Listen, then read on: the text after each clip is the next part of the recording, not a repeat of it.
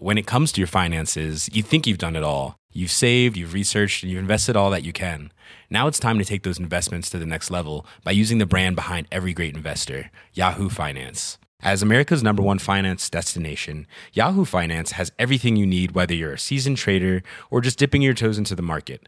Join the millions of investors who trust Yahoo Finance to guide them on their financial journey. For comprehensive financial news and analysis, visit yahoofinance.com. The #1 financial destination, yahoofinance.com.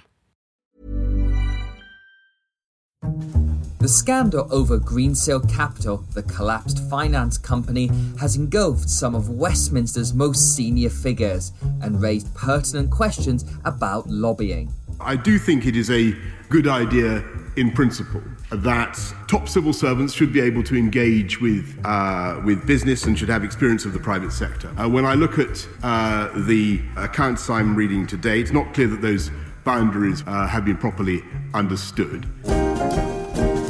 Welcome to Payne's Politics, your essential insider guide to what's happening in British politics from the Financial Times, with me, Sebastian Payne. In this episode, we'll be exploring how the tentacles of Greensill went deep into Whitehall, the role of former Prime Minister David Cameron in this scandal, and whether lobbying in the UK needs reform. Boris Johnson, as we heard at the top, seems to think so. Explaining this tale is Chief Political Correspondent Jim Pickard and special guest Hannah White, Deputy Director of the Institute for Government think tank. And later, we'll be reflecting on the passing of Prince Philip, the Duke of Edinburgh, and whether the monarchy is about to enter a new age and how that may change its interactions with government and deference with the public.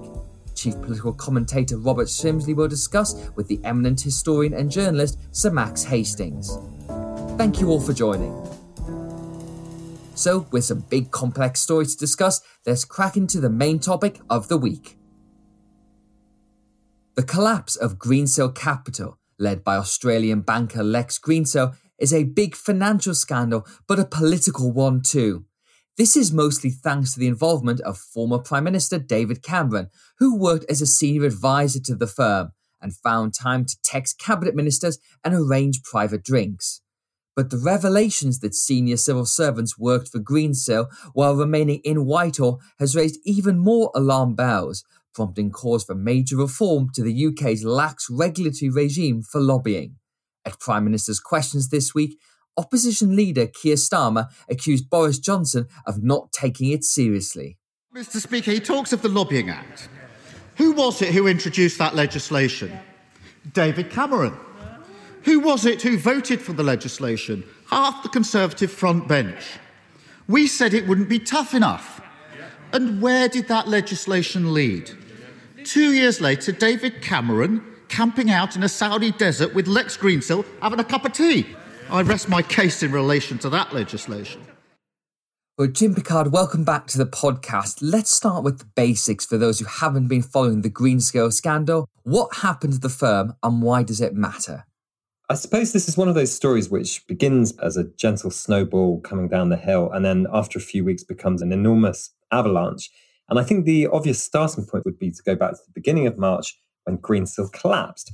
And as part of the FT's coverage, we looked at how this company had employed David Cameron as an advisor. We revealed that Lex Greensill in the early 2010s had had a desk in the heart of Downing Street advising on supply chain finance and being a Crown Commissioner, and how that was all a bit peculiar, and how he had very close links with Jeremy Hayward, the former head of the Civil Service, who appears to have given him that role. The two had worked together at Morgan Stanley. And then a few weeks later, we revealed in a front page story that David Cameron, at the start of the COVID pandemic early last year, had directly lobbied senior figures both in the Treasury and in Downing Street, trying to get officials to change the terms of various COVID debt schemes, such as CL bills and the CCFF Bank of England scheme. And although these lobbying efforts were not fully successful, they had enabled Greensill to have no fewer than 10 meetings with the most senior officials in the Treasury. And since then, the story has gone off in various directions. The Sunday Times has revealed much more of the detail of these lobbying efforts. And what makes this an even more complicated story, I suppose, is the fact that Greensill is intrinsically tied up with Liberty, a very large steel producer, And the collapse of Greensill means that Liberty is now close to collapse. Thousands of blue-collar steel workers' jobs on the line. So it's a story with very many complicated angles. Well, Hannah White, it's great to have you with us. The crucial thing in terms of Westminster here is David Cameron's role, that he, as we know, left Downing Street in 2016 following the Brexit referendum. And there's this 2-year period where former ministers and officials are not allowed to engage in lobbying efforts. But in 2018, David Cameron signed up to Greensill as a senior advisor and opened up his contact book, which just happened to include the phone numbers of the Chancellor Rishi Sunak and the Health Secretary Matt Hancock. And he used that to have private contacts that were not disclosed publicly. And as Jim said, we only knew about them thanks to the digging of the FT and the Sunday Times. That's a pretty bad instance that people aren't aware of this through any kind of public disclosure. That's right. And it's worth saying that when you start to look at this, there are no actual rules that David Cameron appears to have broken. So although he was able to use all those useful contacts he'd built up as Prime Minister, only 2 years after having left office, that was perfectly fine. And I think that raises questions about the adequacy of the rules that we have in place. As you say, we have this advisory committee on business appointments, or shorthand is ACOBA. And when you leave office, you're supposed to ask permission if you want to take a job in the private sector, either as a minister or a senior civil servant. But that only applies for 2 years after you leave. And nor was David Cameron caught by another sort of structure within Whitehall designed to make lobbying more transparent, which is the Office of the Registrar of Consultant Lobbyists. That only covers people who are employed as professional lobbyists. If you're employed by the company on whose behalf you're going to do the lobbying, as David Cameron was, then you don't have to register and you don't have to declare what you're doing. So there's a real question, I think, about whether the rules are adequate. And of course, Jim, the massive irony of this whole thing is that David Cameron himself predicted that lobbying would be the next big scandal to hit Westminster. In 2014, when he was Prime Minister, he gave a speech urging the sunlight of transparency. And he talked about how we all know how it happens with dinners, private calls, private messages, all the things that he himself did do while he was working for Greensill. You know, why do you think Cameron did this in full knowledge of what he said when he was Prime Minister? Well, I think you could equally ask why a Prime Minister who originally built his brand on going green spent so much time on some of Lex Greensill's 4 private jets. It's hypocrisy, isn't it? We'll say one thing when they're seeking power or they're in power and then they forget about it. I covered some of the production of that lobbying register 7 years ago. And at the time, everyone complained about the fact that it only covered third-party lobbyists. You know, people pointed this out at the time that it was a massive, massive loophole that rendered the whole thing ludicrous. And yet they just pushed ahead with it anyway, because I think they wanted to make a political point. They also wanted to make the political point that Labour Party was in hock to the trade unions. But also, you know, when you look at these other structures that are meant to oversee all this stuff, ACOBA, Eric Pickles admitted 2 weeks ago in evidence to the Committee on Public Standards that this whole body was completely toothless and that in 30 years, it had never sanctioned anyone. That's Eric Pickles, who is the chairman of ACOBA, admitting it's basically useless. And then when you look at this lobbying register, people have reported on this as if this entity would have had some kind of power to investigate or sanction David Cameron if only he'd been a third-party lobbyist. It wouldn't do that anyway. It just keeps a list of people who lobby. So this idea that it could have done an inquiry was always very, very far-fetched.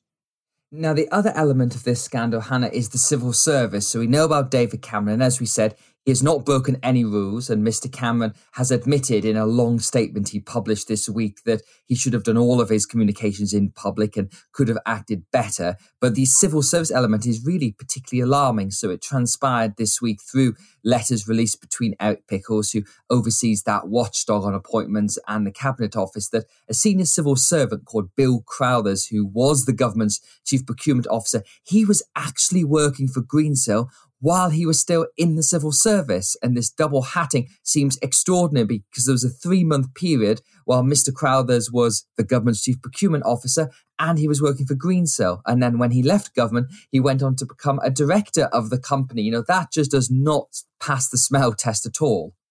There's an apparent loophole here, which he seems to have passed through. Essentially, while he was still working in the Cabinet Office, he signed off the fact that he was going to take this role with Greensill via internal conflict of interest processes within the Cabinet Office, which aren't public. And it was really noticeable listening to Eric Pickles giving evidence to the Public Administration and Constitutional Affairs Committee this week that he, as chair of ACABA, a key part of the sort of infrastructure for trying to ensure that nothing civil servants do appears improper, had absolutely no sight of what those internal processes within the Cabinet Office would have been for signing off that role for Bill Crowthers. Then, of course, because that had been signed off internally, he felt that once he left his job, there was no need for him to go to ACABA as a civil servant would if they had left and then started a new job. He didn't seek permission, nor did he seek permission when his role changed. And that really seems to be a loophole, a problem because we don't know what the internal processes are that were followed within the Cabinet Office, and a problem because it then means that you don't have to seek that permission. But very much as Jim says, even had he asked ACABA, having left, there wouldn't have been anything they could have done except make public that fact. And that means that this whole system is hugely reliant on the media scrolling through all these disclosures, picking up on anything that looks unusual. And I think there's a real question as to whether, if Greensill hadn't got into difficulties, whether anyone would have been paying attention to any of this. Well, Jim, I want to just quickly focus on the role of ACABA, which is the Advisory Committee on Business Appointments. This is a very small organisation. It's only got 4 people who work on it. It's led by Eric Pickles, who's a former Conservative cabinet minister, now a peer. He did a select committee appearance talking about ACABA, and essentially it's a watchdog that has no powers. It can advise on appointments, but there's been many people who just ignore it. I recall when George Osborne was appointed editor of the Evening Standard after he left office, he didn't ask ACABA, he just went ahead and did it, and it doesn't have any teeth to it. That's something that MPs have called for this week. The Labour Party have said MPs need to have ability to enforce, sanctions on people who don't follow their rulings. And we've also heard from Gordon Brown that 2-year cooling off period maybe should be extended to 5 years. But do you think we're actually going to see any reforms to this watchdog? On the positive side of ACOBA, it fulfills one use, I guess, which is that you can see where former ministers and the most senior officials, the very top mandarins, you can see where they've gone, at least within a year or two after leaving politics. So it's not completely useless. But as you've both mentioned, it has no kind of sanctions. If you ever look through the ACOBA website, the guidance is always basically, can you desist from directly lobbying people for 6 months or a year or whatever it is? And then after that, you can do that. And also after 2 years, then you are free from the net altogether. Over the years, various governments have kind of fetishized private sector experience and deliberately brought in as many private sector people as possible. Somehow the private sector always knows best. And that has created these potential conflicts because you end up with people wearing 2 hats and it's not quite sure at any one time which master they are serving. But Hannah, of course, the danger is, and I think some people have warned about it this week, that if the result from this scandal is that you create hermetically sealed bubbles between the public and private sector, that means Whitehall and the government and therefore the country will lose out. And so there needs to be a balance here, doesn't there, between the fact that you want to be able to bring in private sector expertise and people who have real world experience, as Whitehall loves to call it. But as Jim said, people who are not having conflict of interest that could give them a commercial advantage. That feels as if it's the place we need to get to.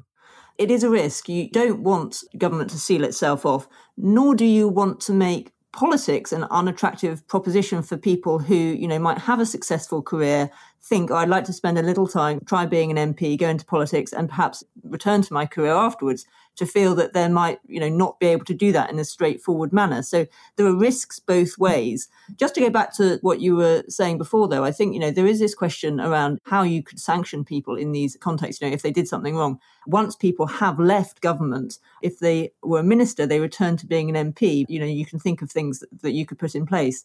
But the sanctions are tricky to think through once you start to do that. Now, Jim, where does this scandal go next? Because there's obviously been this drip of allegations about David Cameron, Bill Crowthers, this revolving door. We've got several inquiries going on. Boris Johnson has announced a private inquiry led behind the scenes by Nigel Boardman, who's a former city lawyer. But we've also found out this week that the Treasury Select Committee has opened an investigation into Greensill. The Parliamentary Administration Committee, PACAC, has opened an investigation. And it looks as if we are going to get some public testimony from David Cameron, from Rishi Sunak, and from the other key figures involved. Yeah, I think the Boardman inquiry is going to be quite interesting if it does the job properly. There's one thing we haven't really talked about today is the way that Greensill, the company, did end up getting a couple of government contracts. Initially, there was a contract set up on supply chain finance in, I think, 2012, which initially went to Citigroup. But then Greensill managed to obtain that contract in 2018. There's also its subsidiary Earned, which introduced this system whereby NHS workers could get paid faster. And the issue with those, which the Sunday Times nailed, was the fact that neither of them seemed to go out to an open tender initially. And if true, that would be very concerning. So that could be an interesting line of inquiry. I think having David Cameron and Rishi Sunak in public has the potential to open up a lot of new facts and a lot of on what went on. Because if you look at David Cameron's statement from the weekend, which emerged 40 days after I first contacted his spokesman with a lot of inquiries about this stuff, and I was repeatedly stonewalled, a lot of the stuff he said, it just begged further questions. So, for example, when the FT reported that his share options in Greensill were worth $70 million, he said it wasn't true, but he won't say what it was worth. Well, now we get a chance to ask him. When he said that on his trip in the Saudi desert with MBS, Saudi Crown Prince, when David Cameron says that he raised human rights concerns, people might press him on what proportion of their trip was focused on human rights concerns and what proportion was focused on trying to get business for Greensill. All sorts of questions like this could be very interesting. But I think where this story is going to go in a kind of macro sense is actually away from the lobbying, and it's going to end up looking very deeply at the way that Greensill provides the funding for the mega fast expansion of the Liberty Group, and whether there are questions about how that occurred. Bear in mind that the German financial regulator is looking at Greensill Bank in relation to some of this stuff. And, of course, the potential collapse and the potential rescue of a lot of those steel factories, of which there are more than a dozen around the UK. So this story has a very long way to run. Obviously, politically, Liberty Steel is a very potent thing because it's got thousands of blue-collar workers in many parts of England that voted Conservative for the first time at the last election, the so-called Red Wall. And I believe Liberty, in fact, actually has a plant in Hartlepool where there's a very important by-election coming up on May the 6th. And it feels as if there's no way that Boris Johnson's government is going to let Liberty Steel go under, which raises the question of some kind of nationalisation, which has already happened once before, if I'm right. I'm going to be in Hartlepool this very Sunday evening talking to local people about the by-election, hopefully trying to talk to some steelworkers there. You're right, Seb. The governing Tory party is so acutely sensitive to this charge, fair or unfair, that during the 1980s they allowed the coal industry and large parts of the steel industry to go under, leaving aside the fact that industry continued to contract under New Labour. We should make that point. They are acutely sensitive to that kind of Achilles heel in terms of their reputation, especially in the North and the Midlands. So they will go out of their way not to rescue Sanjeev Gupta himself, who's the tycoon behind Liberty, but they are going to try to quasi-nationalise the factories in the UK. And they'll basically do what happened with British Steel 2 years ago, where the official receiver takes control of the business, but the government basically underwrites any losses for as long as it takes to find a private sector buyer to pick up the pieces and take on these assets. But the problem is, a lot of them are not profit-making, and it's not clear who's going to buy them. And just to remind our listeners, when this happened with British Steel, it cost taxpayers £600 million before the business was bought by a Chinese buyer called Yingye. And finally, Hannah, I just want to bring a bit about how the Labour Party's done here, particularly Rachel Reeves, the Shadow Cabinet Office Minister, has made great hay this week by digging into the scandal, holding the government to account in Parliament. Do you think there's going to be any sort of political benefit to this, or is it just that when voters look at this, and I saw about 24% of voters are aware of the story, which is actually quite a high number given the royal news and the pandemic. But do you think actually that this is an opening for Labour, or do you think people just look at all politicians and put them under the same net? I think what we saw with Keir Starmer on Wednesday at Prime Minister's Questions is the Labour Party clearly sense an opportunity here to try to revive the narrative of Tory sleaze, which we saw under the John Major government. But there is a real risk associated with that, as you say, that actually the further this story goes, the more it seems to be the entire political class who are under question. And in fact, also, government more generally, as we start to see this story spread to civil servants as well. So I think there is certainly a risk involved in that as a strategy. But it does seem to be something that the Labour Party is trying to explore as a possibility to try to get an electoral advantage out of. Jim and Hannah, thank you very much. The death of Prince Philip, the Duke of Edinburgh, at the age of 99 has been a potent moment for the UK. As well as an outpouring of gratitude for his lifetime of public service, the nation has been consumed by feelings that it has reached something of a turning point. The reflections of Philip's long life in the public eye is evidence of just how much has changed during his role in the royal family. His generation is the last to have that direct connection to the Second World War. We've dug out this clip of Philip speaking in 1947 when he was still Lieutenant Philip Mountbatten. We're gathered here today to mark the opening of the Garden of Remembrance and to pay homage to those sons of caution who gave their lives that their country might survive. This garden not only enshrines their memory, but should be a positive reminder to us all, whenever we pass it, that many brave men are dead who might have been alive. Robert Shrimsley, listening to that clip is an extraordinary reminder of just how long Philip's life was and also how much change we saw in Britain. It can often be said, maybe a little tritely, that we won't see the like of him again, but do you think that's actually true? Well, I mean, I think we would all certainly hope not to see a generation that had to live through World War, so to that extent, it certainly is true. And I think we saw not only in the Duke of Edinburgh, in a whole cadre generation of politicians whose entire life experiences were formed by the Second World War. And as long as we remain a peacetime nation, that experience will be lost. But we also have to recognise the extraordinary change in society in all our lives. You know, my children can't imagine a world where there was no internet. They look at a typewriter and have absolutely no idea how it might function. So the world has changed at a colossal pace, and the speed of change continues. Max Hastings, welcome to the podcast. It's a real delight to have you on. Listening back to that clip and looking back at Philip's life, what do you think are the main themes of change in British life? I know that's rather a big question. Britain is a much smaller place than it was in 1947. I've always thought it's a very interesting question why Prince Philip, a highly intelligent man, took on the job.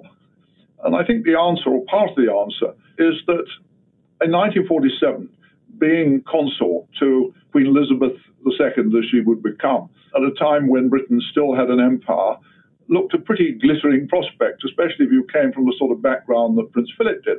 Today, I ask myself, if somebody like Prince Philip was asked to make the same judgment today, I question whether he would have so readily taken it on, because Britain has shrunk. And one of the things that worries me quite a lot, and I'm sure many of us who are the Queen's subject, the Queen is going to be very lonely with the departure of her husband after all these years.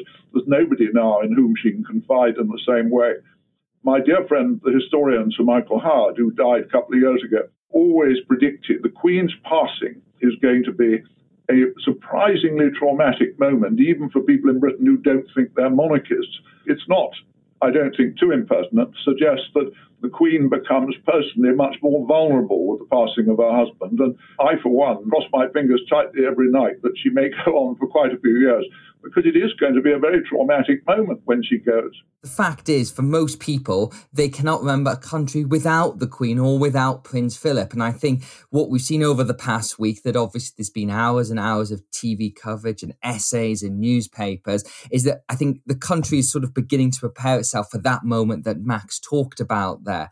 And that when the Queen does pass, that is going to raise lots of big questions. And obviously, Britain is a smaller place and is a very different country as well. But also attitudes to the monarchy have changed hugely. It's going to be a much, much more traumatic moment for the nation than people assume. And I think only the most hardened and fervent Republicans are going to be immune from this. It's impossible for anybody under 80 to really imagine or think about life in this country without the Queen on the throne. And so it's also the case that her successor will ascend in a very different era, a period of far less deference, a far more critical time. It's also worth remembering that Prince Charles will be a very old man when he reaches the throne. So I think it is going to be a major lurch. He'll have a fair win because of the degree of affection and respect that's felt for the Queen. I was actually surprised, Max, by the level of deference that has been seen towards Prince Philip. He has been remembered as Queen's consort who had a history of saying slightly questionable things that get rigged up by the newspapers every so often. But over the past week, there's been a lot of stuff about the good things he's done, his efforts within the environmental movement, the Duke of Edinburgh Award. And it does show you that there is still definitely a lot of respect there, even if there were 100,000 complaints made to the BBC about too much coverage. Where do you think we are in terms of still being deferential towards the monarchy? Well, I don't take the 100,000 complaints too seriously, because you can whip up 100,000 anythings via social media these days. What I do think is true, Matthew Parris had a very good line a few months ago in something he wrote, when he said he thought there were far more Elizabethists in Britain than there are monarchists.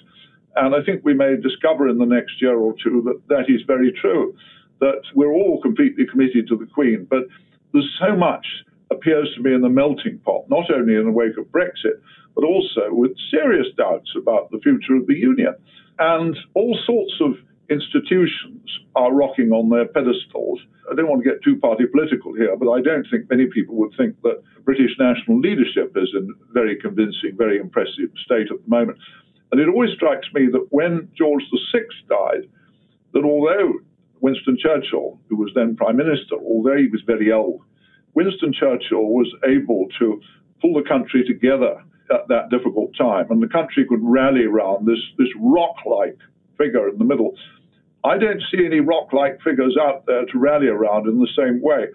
So when the Queen goes, we're going to need some very steadying forces. We're going to need steadying voices in the media, in politics, and, of course, above all, in government. And I do hope that they're forthcoming, but I don't see those rocks to whom we can anchor ourselves when we lose the rock that's been with us longest of all in the Queen. And where do you think those voices could come from, Robert? Because Boris Johnson and Keir Starmer, the current political leaders, both adopted, I think, a right and serious tone. And we had the tribute in Parliament on Monday where MPs brought up every single little story they could remember of seeing Prince Philip and some kind of interaction with them. But the attitude across Westminster was pretty solemn, was very, deferential. And I think the same was true in the media coverage as well. Yeah, I mean, I'm slightly less concerned than Max about the need for a rock when this happened. If one takes the comparison he made with George VI, first of all, the King's death was a shock when it happened. Second of all, his successor was very young. And third of all, he had an immense personal affection for having been the king through the war. And I think none of these three things will apply next time. We're all steeled to expect that we're going to have a change of monarch in the next decade. I don't think that the country, although it still has a deep affection for the monarch and certainly for the Queen, will be quite as juddered in the sense of the handover, because that is how monarchy works. So I'm not sure that, although I agree with Max's broader analysis about the shape of Britain, I'm not sure that we're going to need a special anchor when we have a new monarch. Max, as the monarchy is going to evolve into this next phase, which has really been prompted by Prince Philip's death, how will its role with politics change? Because we all know that Prince Philip was an example of someone who had very strong opinions, which made their way into their public domain from time to time. The Queen has obviously been widely praised for remaining apolitical and keeping all opinions to herself. Her successor, Prince Charles, is more in the Prince Philip vein, I would say, that he has opinions, that we know what they are. They have been put out there. And particularly if you've got, say, a Conservative government led by Boris Johnson in charge, when that happens, which could happen, you could see the potential points for friction there. Well, I've always felt passionately that the Prince of Wales was very ill-advised, even though some of the causes that he espouses as admirable causes, I do think that it's a very high-risk strategy. I thought it was shocking when he wrote lobbying the government some years ago now to invest money on alternative medicine against the views of most of the medical profession. I think he'd be very ill-advised if he went on with that. I think the best hope for the monarchy, the Queen has been brilliant at being all things to all men and women, that we can guess what she thinks about lots of things. We only know what she thinks about dogs and horses. And I think that's the only way you keep the monarchy show on the road. Leadership generally in the Western world is not in very good shape. We seem to have some pretty nasty autocrats in control of some of the largest countries in the world. And we've also got some pretty weak democratic leaders. Now, where that leads, maybe it is true that in the world in which we now live, that somebody said the other day that, let's say, the great tech barons wield far more power than any government. Maybe governments are going to become diminishingly important. Maybe we can get away with having second or even third-rate national leaders. Well, we better hope so, because I'm not sure that one sees any great national leaders in waiting. Well, Robert, finally, do you want to come in on that point as well? And also, do you think that relationship between government and the monarchy is going to fundamentally change, even in substance or in tone, after the Queen has moved on? I'm perhaps not as fatalistic as Max. I think governments are going to remain important. And to some extent, I believe that in democratic nations, you get reactions against whoever your current leader is. As to the extent to which the balance between the monarchy and the government will change, I think to large part that is going to depend on the monarch. The British government, certainly not this British government, and I can't see any of the other ones being likely to be different, are not going to look for major reform of the monarchy. It's just not worth the political damage that you can take on board trying to do it. But obviously, if the character of the monarch changes, what he tries to do, that can have a knock-on impact. We know that we might have under King Charles a smaller monarchy. We know that people are looking at some of the prerogative powers under which the government acts in the monarch's name. They could be changed. But I would not be looking, and I would not expect substantial changes anytime soon. Well, Robert and Max, thank you very much for joining us. And that's it for this week's episode of Payne's Politics. If you like the podcast, then we'd recommend subscribing. You can find us through all the usual channels, Apple, Spotify, Google, and your smart speaker. You can subscribe to receive episodes as soon as they're released. We also like positive reviews and nice ratings. Payne's Politics was presented by me, Sebastian Payne, and produced by Anna Dedder. The sound engineer is Breen Turner, and the editor, Liam Nolan.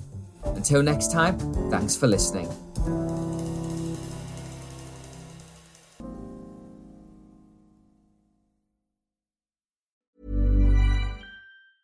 Hey, it's Danny Pellegrino from Everything Iconic.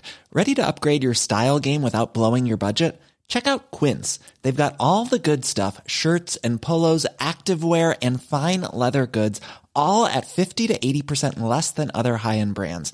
And the best part? They're all about safe, ethical, and responsible manufacturing. Get that luxury vibe without the luxury price tag. Hit up quince.com/upgrade for free shipping and 365-day returns on your next order. That's quince.com/upgrade. When it comes to your finances, you think you've done it all. You've saved, you've researched, and you've invested all that you can. Now it's time to take those investments to the next level by using the brand behind every great investor, Yahoo Finance. As America's #1 finance destination, Yahoo Finance has everything you need, whether you're a seasoned trader or just dipping your toes into the market. Join the millions of investors who trust Yahoo Finance to guide them on their financial journey. For comprehensive financial news and analysis, visit yahoofinance.com, the #1 financial destination, yahoofinance.com.